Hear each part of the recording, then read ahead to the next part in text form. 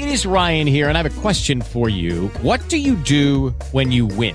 Like, are you a fist pumper, a woohooer, a hand clapper, a high fiver? I kind of like the high five, but if you want to hone in on those winning moves, check out Chumba Casino. At ChumbaCasino.com, choose from hundreds of social casino-style games for your chance to redeem serious cash prizes. There are new game releases weekly, plus free daily bonuses. So don't wait. Start having the most fun ever at ChumbaCasino.com. No purchase necessary. VGW Group. Void where prohibited by law. See terms and conditions. 18+. Judy was boring. Hello. Then Judy discovered ChumbaCasino.com. It's my little escape. Now Judy's the life of the party. Oh, baby, mama's bringing home the bacon. Whoa, take it easy, Judy. The Chumba life is for everybody. So go to ChumbaCasino.com and play over 100 casino-style games. Join today and play for free for your chance to redeem some serious prizes.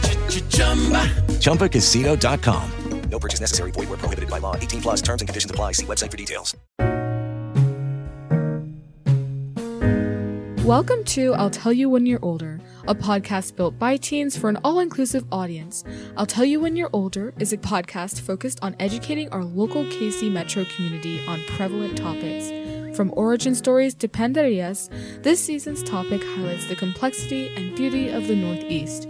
You may think we're just a group of adolescents, but we're here to reclaim our voices and understanding. After all, we're tired of being told, I'll tell you when you're older. Thousands of years of history has shown us that radical changes to dominant power structures are not accomplished by pushing oppression to the wayside. Now, oppressed social groups are united through shared lived experience. Often, the shared lived experience can look like shared traditions, cultural practices, and things such as, but it is equally common for shared stories of oppression to unite groups and culture. This is when schools need to open up their buildings and open up their districts to talk about things that are inherently not allowed to talk about. When a big stabbing occurs or when a big fight occurs, students need to be openly talked about and what the consequences of those actions are. Only then can students reciprocate what happened in that scenario and can understand why these things are not necessarily important to actually resolve any of the conflict that even started some of those actions. Now, the recognition of this common ground can be a galvanizing force for social movements. For oppressed individuals, their oppression is a defining part of their identity. And channeling that desire for liberation has produced some of the most successful social movements in global history. Ignoring systemic and institutional racism and the effects they have on people of color is not really an effective long-term strategy, but rather opening conversations, having roundtable discussions, opening up panels, and being able to talk about those shared oppressed lives and shared oppressed times with a variety of people is what actually is going to help us get over those systemic and institutional racism, so everyone understands that we all are all the same but with different diverse backgrounds. Allowing oppressors to tell the oppressed that discussions of their discrimination and lived experience are the cause of their oppression is literally textbook victim blaming. You've probably heard that a lot, and it still carries over.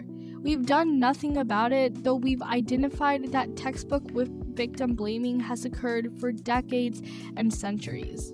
Think about the formation and motivations behind the Black Panther Party, missing and murdered Indigenous women, or the No DAPL or Pride movements. The common cause within these movements is shared lived experience, but more specifically, shared lived experience of oppression.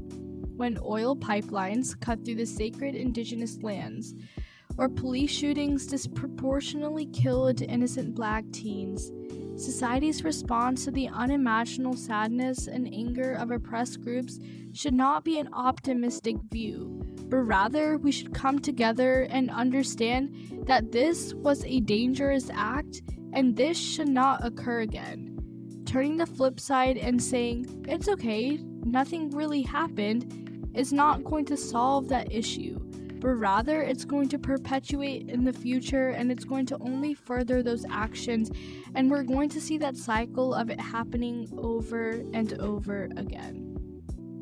Despite making up more than half of the population in many countries, young people, ages 18 to 30, often find themselves marginalized from mainstream politics and decision-making. They struggle to gain the respect of public officials and are seen as lacking the skills and experience to engage in political activity and to lead positive change in their communities.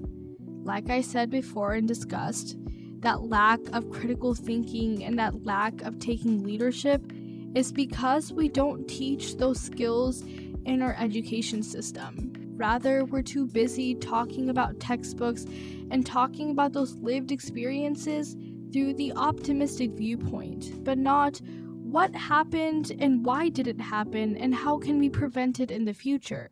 That's what critical thinking is, and a lot of the teens and young adults, when they go out in the workforce, they don't see those skills, and that's why a lot of employers don't have that critical thinking mindset within their communities and within their companies instilled. That is why companies don't see that growth that they could see, but rather they've had that same shared experience for the last 10 years or since whenever that company was established. They've never had a new mindset. They haven't had a new rebranding where they had changed the way that they took upon things, but rather they've continued because there's no critical thinking involved in these large corporations. Now, this exclusion combined with limited educational and economic opportunities can leave young people both idle and frustrated with the status quo. That frustration can't be changed because we don't give our youth opportunities to get involved within the political processes and contribute to practical solutions that could advance the development that these smart young individuals can oftentimes solve. When given an opportunity to organize, voicing their opinions and playing a meaningful role in political decision-making, young people consistently demonstrate their willingness and ability to foster positive, lasting change. They also become more likely to demand and defend democracy and gain a greater sense of belonging. We shift a lot of these key roles away because we don't see that youth advice and that youth key role playing in our political decision making. A lot of times when you look at education boards and school boards and districts, a lot of those decisions are about teens, but we don't ever see a single teen serving on that board. So how do individuals of that district know what is actually wrong? By looking at what happens in the hallways? Or what teachers tell each other? That doesn't really solve anything. But if you have a student serving on the board, their peers and themselves actually know what is happening within the grade and not just that surface skim level that we're too busy concurring and defending and not going into those in-depth materials. Many times, vulnerable people are hurt by delegitimizing shared struggles between peers. Many groups of people in society face massive struggles across demographics. Struggles of relating to racial violence or poverty or sexism. The world is not a safe or constantly happy place for most groups of people who regularly face oppression and struggle for years. As a society, it is incredibly harmful when we exacerbate the struggles the marginalized communities have in voicing their oppression and advocating for change. It also makes people more hostile to movements that arise from shared struggle. In the midst of a national BLM movement, many people responded by trying to focus on the positive aspects of the lives within Black communities, rather than facing the fact that they still, after years of oppression, face violence and hatred every day.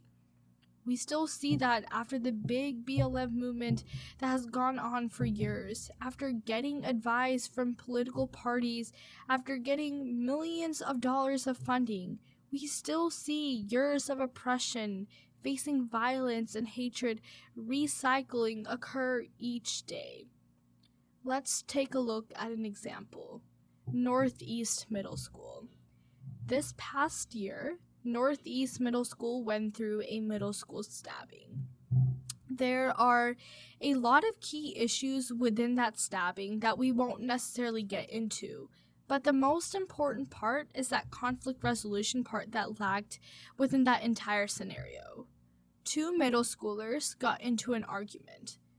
First of all, there should have never been a knife or even the idea of stabbing involved in either of their minds or heads.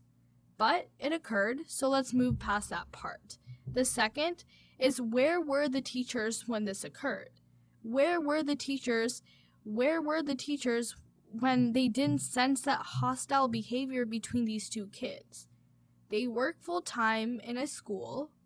They see hostility between kids, and still action was never taken upon. These kids were never taught that using violence didn't solve anything. There's still hatred on one party of those 2 kids because they weren't able to have an actual conversation and talk about why they even argued in the first place.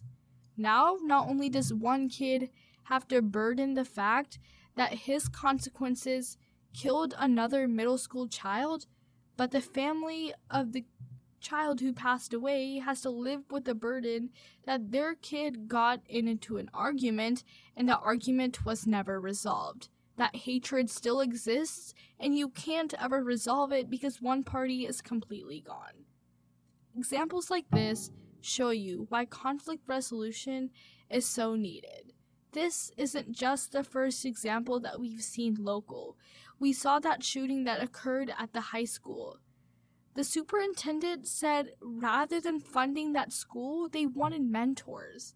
They provided mentors, and we saw an uplift of behavior within the schools because we saw actual conversation happening one-on-one. A lot of these times, students want to talk, but they don't have anyone to talk to, which is why conflict resolution seriously lags within all schools, any part of the world. This isn't exclusive to the United States. This isn't exclusive to Canada. This is exclusive to no one.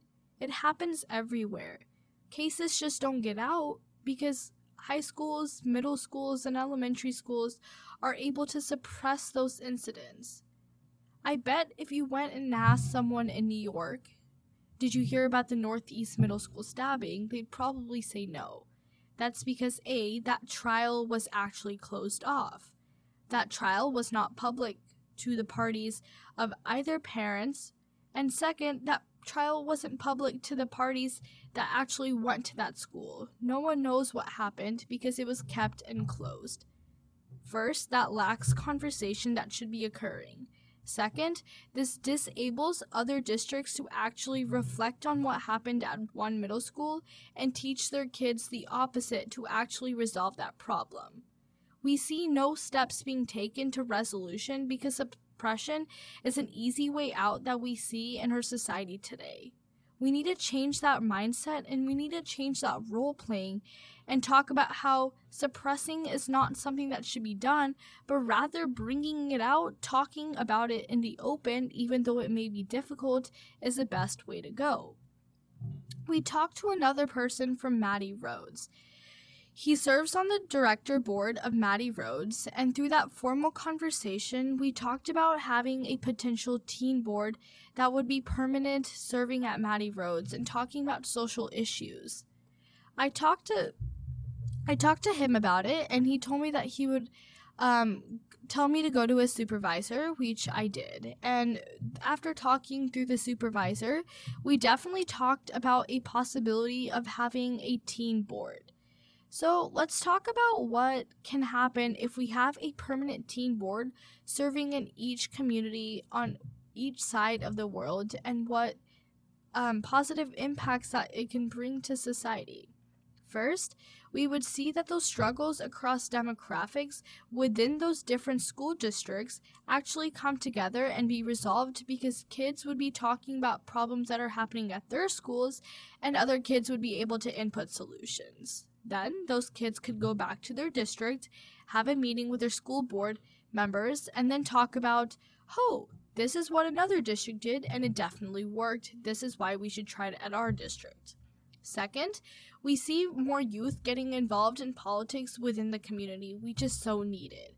A lot of the times, we see tons and tons of money go into the funding of youth involvement within the city. Kansas City, for example, gets around $79 million each year for youth. But where does that money go? It's not transparent. None of us know. None of the youth know. I tried looking for it online to see where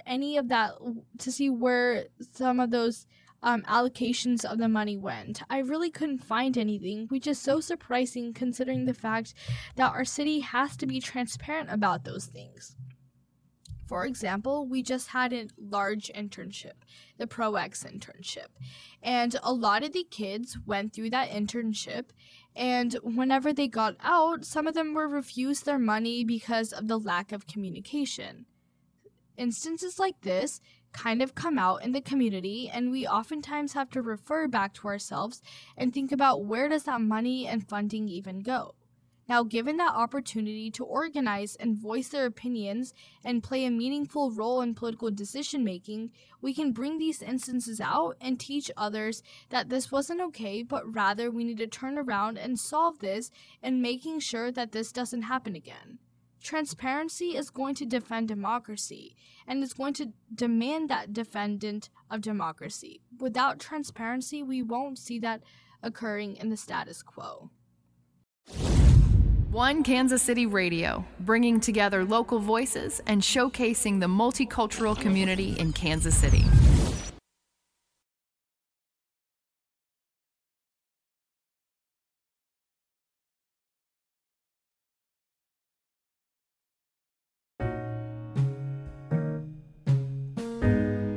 Thank you for listening to I'll Tell You When You're Older, a podcast built by teens for an all-inclusive audience. Our goal is to create a platform for youth to share their truths in a space of equality and respect. I'll Tell You When You're Older supports youth-relevant systems change by prioritizing youth voice, participation, and inclusion across a diverse KC Metro. I'll Tell You When You're Older is a creation of Youth-Led KC and the Youth-Led Impact Team. Our podcast is made possible by the support of One Kansas City Radio. We believe that all youth voices and perspectives deserve to be heard, and we would encourage you to consider adding your voice and ideas to future episodes. Thanks again for listening.